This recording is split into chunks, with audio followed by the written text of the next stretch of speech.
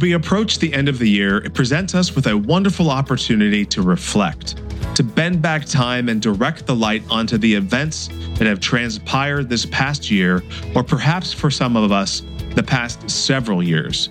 It also presents us with a beautiful opportunity to decide which activities or habits we will continue into the new year and beyond, as well as determine the activities or habits we will bring to an end. Dr. Henry Cloud wrote a great book called Necessary Endings, where he helps guide readers to make decisions on businesses, relationships, habits, ventures that must come to a necessary ending. This is no easy task because in most cases, it is not objectively clear that one thing or another should come to an end because there might possibly be some fruit that is actually coming from it or may come from it in the near future, or you don't want to disrupt a relationship because you don't want to bring harm to another person. The analogy that Dr. Cloud used that hit home to me in a significant way is one of a rose bush and a gardener.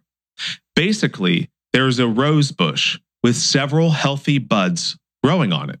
However, the gardener must come along and prune the buds that are stealing valuable nutrients and resources from the buds with the potential to blossom into the most beautiful rose. We must be the gardener in our own lives. Despite how painful and scary and confusing it may be, or how many people may not understand why we are pruning a perfectly good rosebud, we must prune it anyway. For me, the task of pruning is one that I think of often. As many of you know, I am constantly seeking to fulfill God's will in and for my life, because in doing so, I will be fulfilling my God-given potential and giving Him glory in the process. Still, it doesn't mean that determining what to prune, how to prune it, or when to prune it comes easy to me. In fact, it's quite the opposite. It's often terrifying, which is why for me, it doesn't happen alone. This process begins internally for me with a gut feeling, a sense that something needs to change or some action needs to be taken.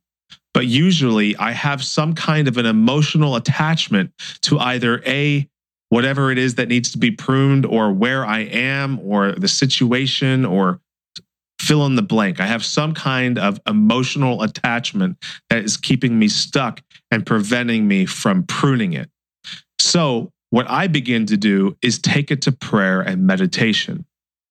Then, as things become more clear and ideas begin to percolate to the surface, I continue to look at the variety of buds or opportunities before me. And then I seek out wise counsel, typically from people that know me well, my wife, my closest friends, my spiritual director, Rob, who also happens to be my dentist, my priest, and I invite them into the pruning process. First, I invite them in prayer to offer prayer for me, and then offer their practical advice and wisdom. Some people who have practical advice because they've been there before. Some people are wise because they've experienced similar situations that are not necessarily germane to the task at hand, but they have wisdom that I am seeking. And they are helping, in essence, to guide my hands as the gardener, to make sure that I am pruning the right things. As is taught in my book, Master the Key, those people that I invite into this process, they make up parts of my thriving community because they are curious about my success. They are eager to collaborate with me in it. And they have earned the ability to correct me in love when I veer off path or stay in one lane for too long. As many of you know, this process for me, the Impact Entrepreneur Show and all of that stuff began early in the financial crisis. And from technically, the financial crisis ended in March of 2009, but it left a lot of destruction in its wake, and it took most of us years to recover, myself included. And in 2015, I personally really felt like I was on the road to recovery. but I wanted to do something that had an impact beyond what I was doing on a daily basis. Plus, I really felt the need to grow personally, to focus on my own personal development and help me understand that my giftedness, my sense of worth is not attached to my past failures or my future victories. So in December of 2015, I decided that beginning a podcast would be the best and easiest way to facilitate that personal growth and serve other people in the process.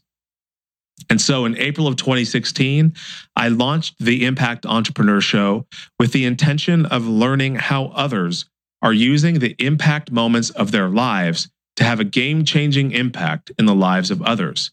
And what an incredible adventure and gift it has been to me.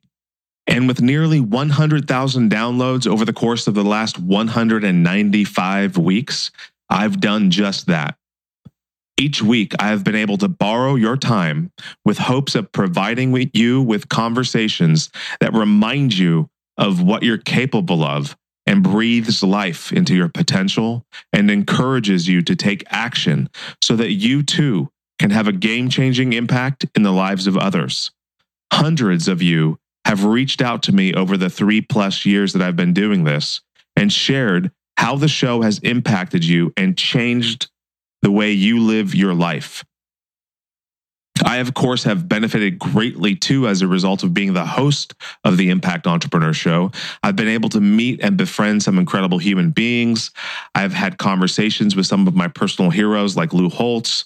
I have been able to honor my wife on the podcast and share our journey with you.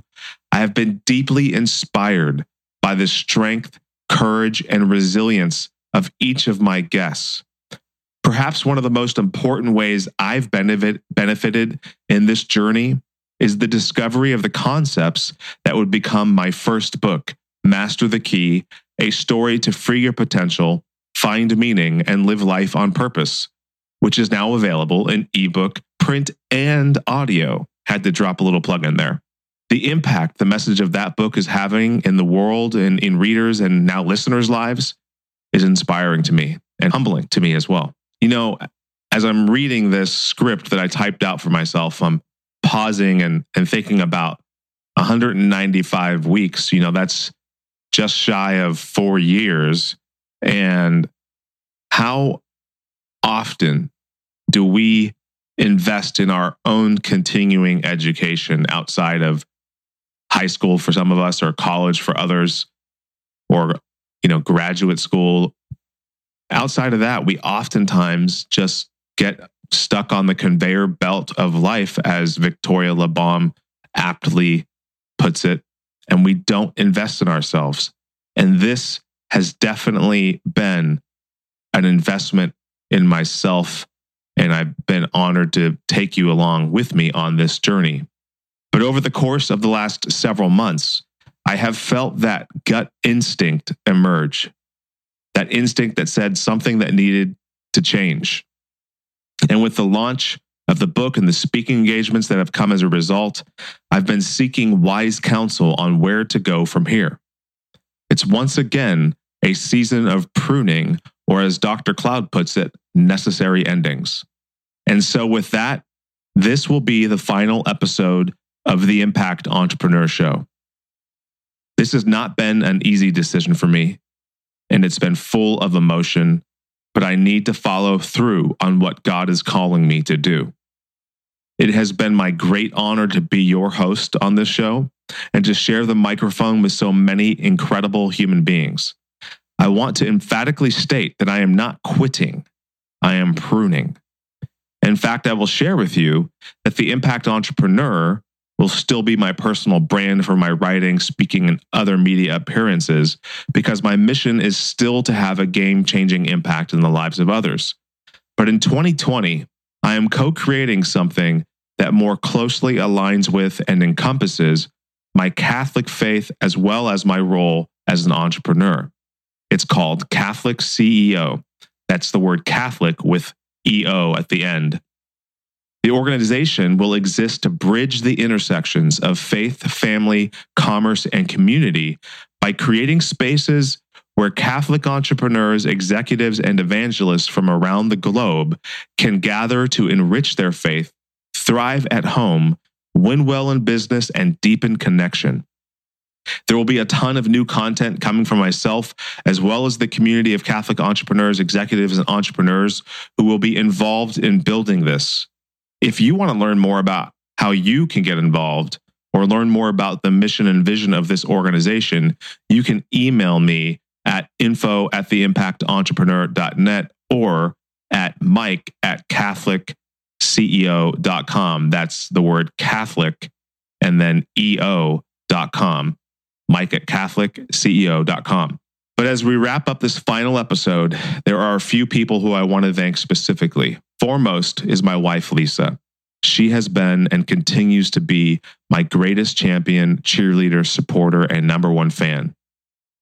And she has played an absolute key and critical role in my discernment process in this next adventure.